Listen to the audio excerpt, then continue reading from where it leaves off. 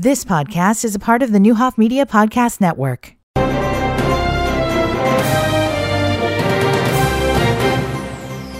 Good morning. Welcome to Newsmakers 1490 WDAN. Linda Bolton back with you, and we're on the Zoom call again today. And very happy to have with us Gail Raney. Has your title changed? We were talking about some of your new responsibilities. I forgot to ask you that. We got so busy talking. Well, slightly. My role is still very similar to what it's been over the years. I'm still helping with substance abuse treatment and prevention services at Rosecrance all across central Illinois. There you go. That covers it. Yeah. But Gail was telling me you're actually going to be focusing a lot more on grant writing, and I think that's so important. I want to take a real quick moment here at the start to talk about that. You've always been over everything, over the programming, over the staffing. And now you're going to really focus on grant writing, grant reporting, because that's become such a big deal for all social service organizations, correct? Definitely. And it's not, my role isn't only the grant piece of it, it's all of our special contracts. There's every kind of contract under the sun right now. It just depends on if it's a federal contract or a state contract and what it looks like, and even local contracts.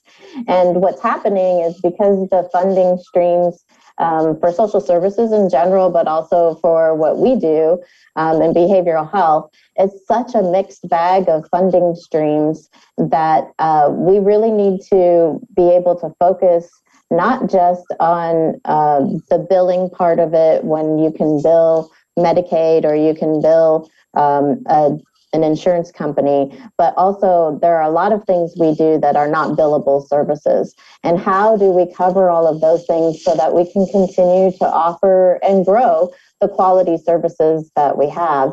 And that's really the thrust of it, is trying to make sure that we are filling the gaps in services, because we know there are gaps in the system. And then also being able to continue to provide the services that we currently and traditionally have provided that we know work for people in our area.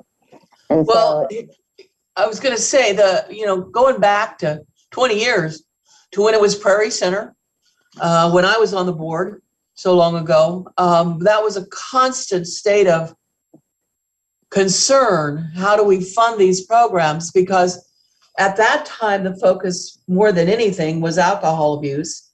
It was the leading issue that Prairie Center focused on. As I've said many times in all my board meetings, we very rarely talked about drugs, to be honest. We were mostly talking about alcohol issues. But as that changed over the years and drugs became more and more of the focus of what Prairie Center was looking at and trying to help people with, that's not something you just fix with a snap of a button. This is a big deal. So when it changed over to be part of Rosecrance, that kind of gave it a foundation, I thought, a little bit more steady funding. But the reality is, it's still a mess. We run around saying we've got to fix the drug problem, but we don't really want to pay for it. So it's a constant challenge. And those grants and contracts that you have are critically important to continue to provide services.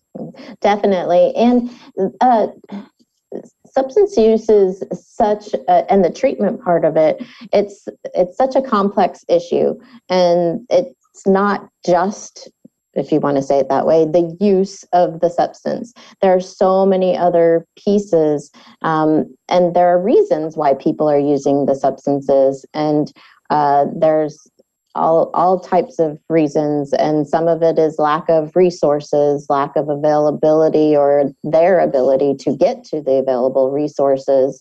And so when we're looking at these things, we're also looking at, are there other services that this person needs? And not that Rosecrance would be the provider necessarily of these services, but how do we collaborate with all of the other partners in the area?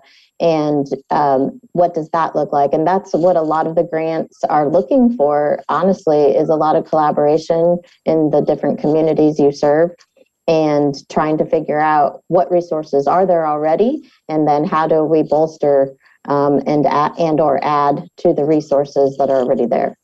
Well, and that whole funding question then is even more aggravating. I mean, poor Jim Russell from the Mental Health 708 Board, I think he's ripped every hair out of his head trying to deal with that because the state looks at things in such a bizarre way. So while it would make sense if somebody is a substance abuser, if somebody is struggling with drugs, there are other things going on. There are dual diagnoses on that. There's probably some mental health issues. There may even be some physical health issues.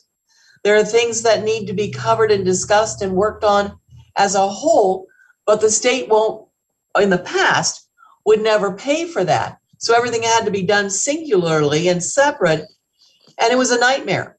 So again, we've always made this much harder than what it needed to be. Common sense just tells you, you fix the whole person. You don't just pick something and work on that.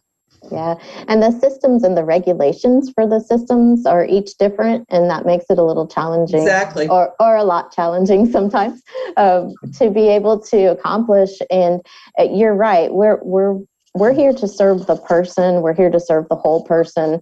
And so making sure that we don't let the system barriers get in our way is really important. And again, that takes a lot of time. It takes a lot of collaboration with other providers of medical services, of mental health services, and or a lot of internal coordination because the systems are still there and they are separate right now in Illinois. But it's really important to be able to coordinate that care and be able to wrap all of the different services around that person. So let's get a bit of an update, Gail, on what's going on here in Vermilion County, what you as an agency dealing with folks who are struggling with addiction, whether it's alcohol or drugs or both. What are you seeing every day as folks are coming in and asking for help? And are they coming in and asking for help? That's a great question. So two pieces. First of all, we are continuing to see meth is our number one diagnosis that we continue, and drug of choice that we're seeing. Most of the people that are coming in our door, though, are using more than one drug. And so we have, we keep the statistics on what drugs are they using. And so meth is the most common, but then we also have a close second is alcohol, and then cannabis, and the fourth is opioids. Part of also what we're seeing too is a lot of the clients, we do drug testing to try to, first of all, make sure that the care that we're providing is appropriate for them, but then also to try to help the person to be accountable as they continue to work towards not using. And as we're doing the drug testing, a lot of times the clients will be honest with us and say, like, yeah, I already know it's going to show whatever.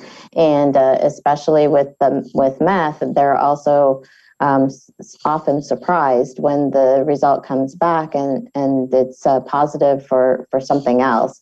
A lot of times that is a synthetic opioid or like such as fentanyl.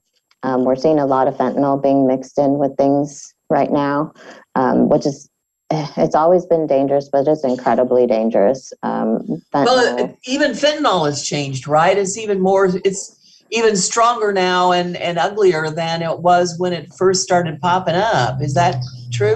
Yes, and they're finding different ways to make it and to distribute it as well. And so that's part of the concern. The clients are reporting that they think they know what they're using, but when we're doing the drug testing, they really don't always know what they are actually using, and that in and of itself can be very dangerous. Well, and I think that's one of the things that makes this all so concerning. You know, we talk all the time about, gee, just don't do drugs, and we really think people shouldn't do drugs and blah blah blah blah blah blah. But the reality is people use because they feel the need to do it. We're not going to the root cause and trying to figure that out because it's too complicated. So instead we just bust people and lock them up and think that's going to solve a problem, which it doesn't under any circumstances. But the thing with today's drug world, seems to be the depth and breadth of the change in the drugs themselves and what people are getting into their systems. And it literally has become a situation where one hit and you're probably hooked, and getting off of it is going to be a real challenge. All that said, we got to go to break before you respond, but we will talk more about that with Gail in just a moment on Newsmakers 1490 WDAN. 1490 WDAN.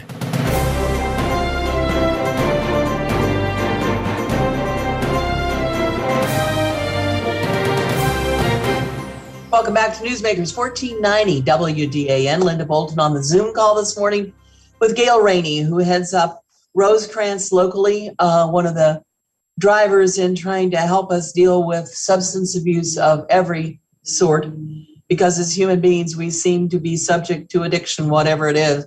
I don't care if it's a giant slushie or a cigarette or it's meth. We get hooked easily. So let's talk for a minute, Gail, about, as I had told you prior to going on air, I saw a really, really good report the other night. I don't know I can't even remember who did it, but it was really well done, talking about meth and the many, many ways that meth has changed over the years. You know, it used to be 20 years ago, people had little meth factories in their backyard, and God love Meg, they were out there busting every one of them and hoping they didn't get exposed to the meth itself or an explosion or whatever. And it was kind of I don't know. It was a drug, but it wasn't high profile drug. It was meth. Now it's really taken control of the addicted community. Folks seem, because it's so powerful, it's cheap now. Well, it was always cheap, but now it's really cheap. Really easy to make, easy to put stuff in, much stronger and much more impactful than it used to be. And so literally you can take a hit of meth and you're going down a road that's going to turn really dark really fast. Is that a fair statement? I think so. And I think the other part that some people don't realize is that the effect of meth doesn't last very long. And so what happens is it stays in your system, but the effects that you get don't necessarily last for as long as some people would like. And so that leads to ingesting or taking multiple doses at a time as well. And so that also can really, the effects of meth on the physical body is so extreme, and also can also lead to some psychoses as well. The heavy meth use and constant meth use can definitely impact the brain. A lot of hallucinations, paranoia, even after people have stopped using. We'll see that in treatment often, and trying to help people through that. And also trying to determine, is it a mental health issue? Is it an actual psychosis, or is it a meth-induced psychosis? And so teasing that out is very difficult, and it just takes time to try to figure out how long is this going to last. And it's a very difficult piece that comes with it. The other part too is it's devastating for your heart, because when you take meth, it increases your heart rate, increases your rapid breathing, elevates your body temperature, all of those pieces. And so use and ongoing use obviously can negatively impact all of those parts of your body and some of your major organs as well. And then you have also the anxiety and depression that often comes with use. Because meth also keeps people up, that's the reason that a lot of people use it, honestly, is because it gives them extra energy, and they can stay awake for long periods of time. But with that also becomes often they don't eat.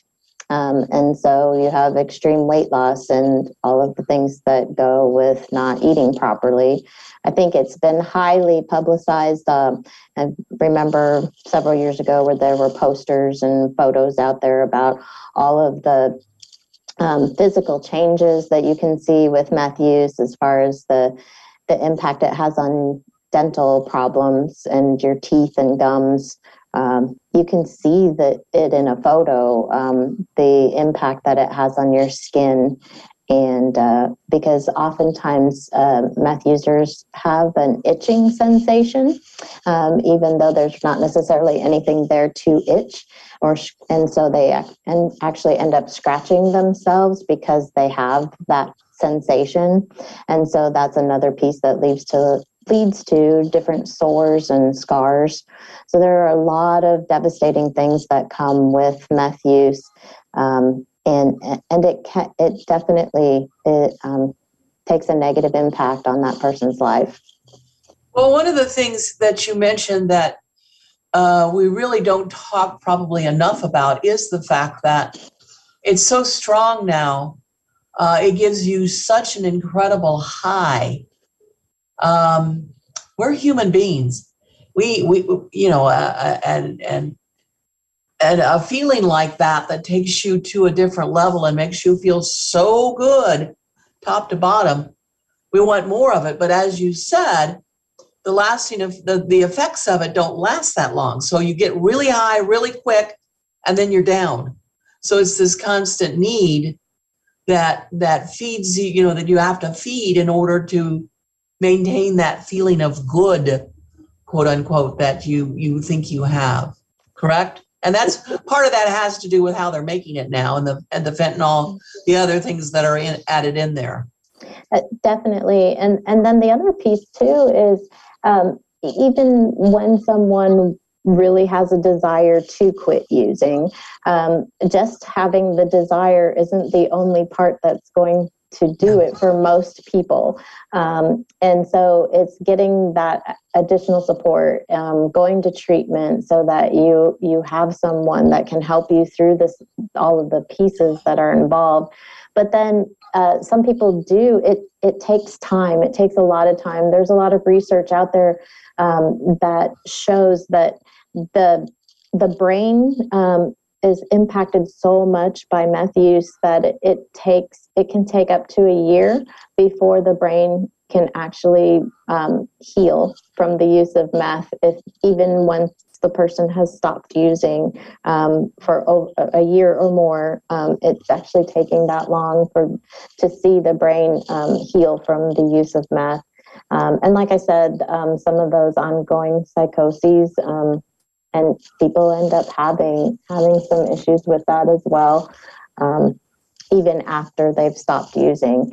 So that can be devastating to a person when they have decided to make a change in their lives and they've decided that they do not want to use any longer, but the struggle to stop using is very real. And the relapse rate is very high, honestly, for meth users because of that. It's not an easy battle for them to fight.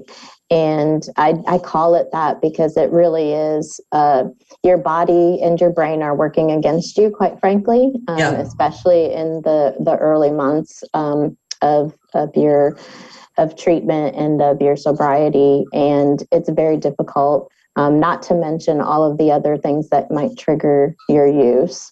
And so helping clients through that. We do. People who use meth are often with us much longer in treatment because of all these reasons. Absolutely. It is not an easy thing to turn away from. It can be done. Absolutely. But boy, maintaining that commitment, you really have to admire folks who are willing to make that step to change their lives. We're going to come back and talk more with Gail in just a moment on Newsmakers 1490 WDAN. 1490 WDAN.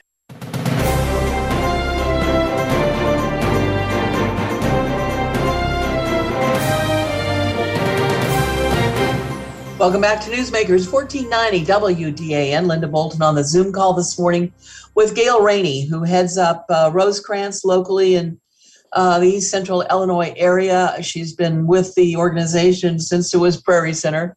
We go way back. We've known each other a long time. We're talking a little bit today about not only the status of drug use here in Vermilion County, but certainly meth.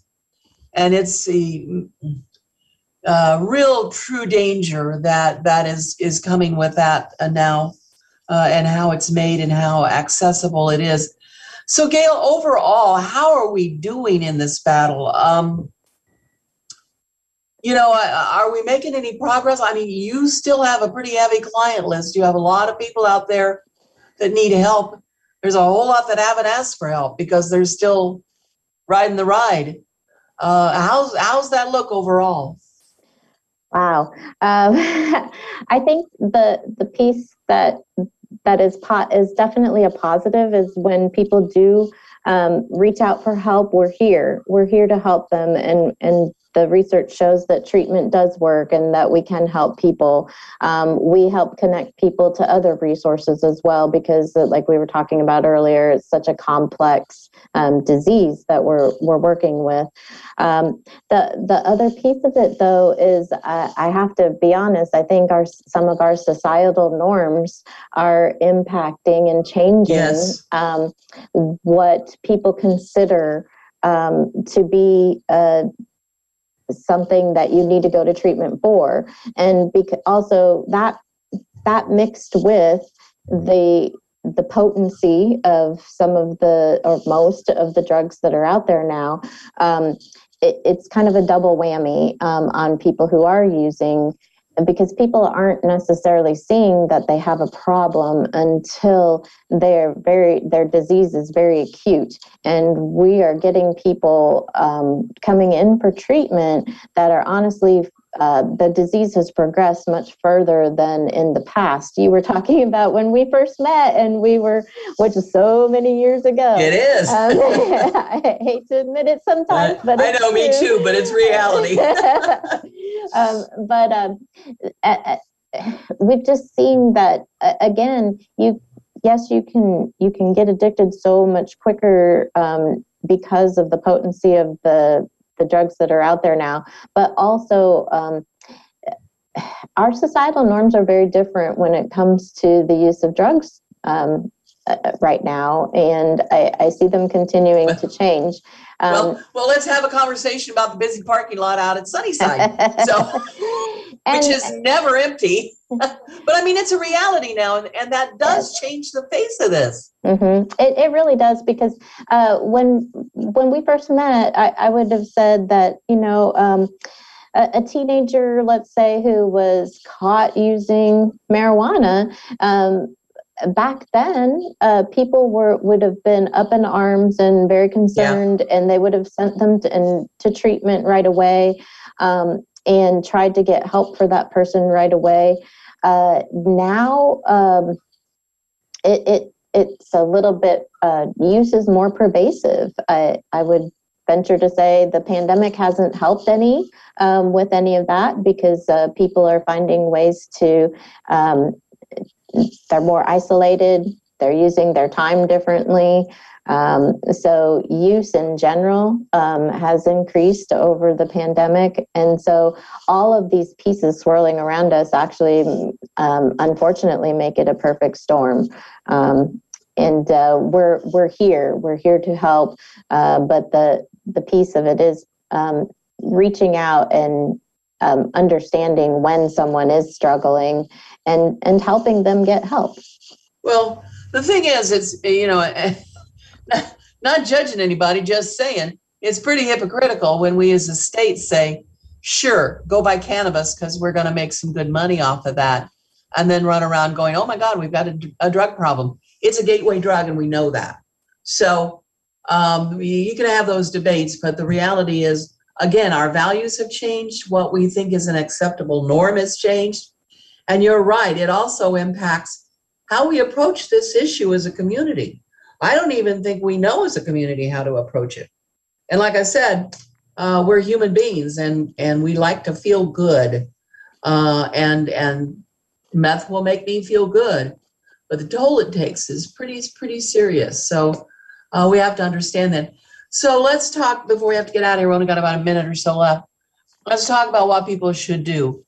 How quickly should you reach out for help?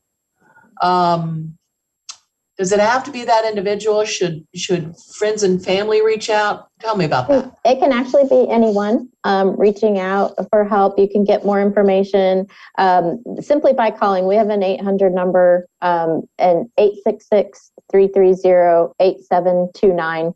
Locally, 217-477-4500. You can also do it online through our website, rosecrance.org. There are multiple ways to reach out. Some of the confidentiality rules in Illinois and federally, we do at some point need to speak directly with the person who's struggling and having some issues. But we're here to help the family as well and to try to help guide them or loved ones, anyone who has someone that they're concerned about. Well, and say somebody takes a hit of meth and it feels really good and they really like it, but all of a sudden they get scared. They can call and ask questions and figure out if they should continue this behavior or not, correct? Definitely. And we also have prevention staff as well out in the schools in Vermilion County, helping students learn more about some of just decision-making skills and some of the social skills that are involved, so that hopefully when they do get approached, they're able to make a more informed decision and understanding the impact that some of their decisions might have on them. Gail, thanks for what you do every day. I know it's not an easy job. Appreciate what you and your staff do to help people. This is a big issue in our community and every community in the country. And we have to start facing it and figuring out what we're going to do. Good to talk to you. We will talk again soon. Thank you. Thank you so much, Linda. Appreciate it. All right. Take care. Have a safe weekend. Please wear your masks. The numbers are ugly out there. And if you don't think they are, ask Doug Toole and Melissa Rome. Join us on Monday. We'll be on the Zoom call. We will be talking to Chief Justice's author, Dan Cotter. Love to talk to Dan. We've got so much to talk about. So make sure you tune in on Monday at 7:30 for Newsmakers 1490 WDAN. I'm Linda Bolton.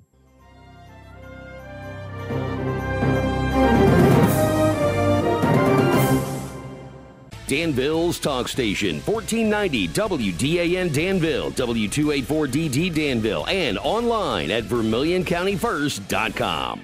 You've been listening to the Newhoff Media Podcast Network. For more, visit newhoffmedia.com.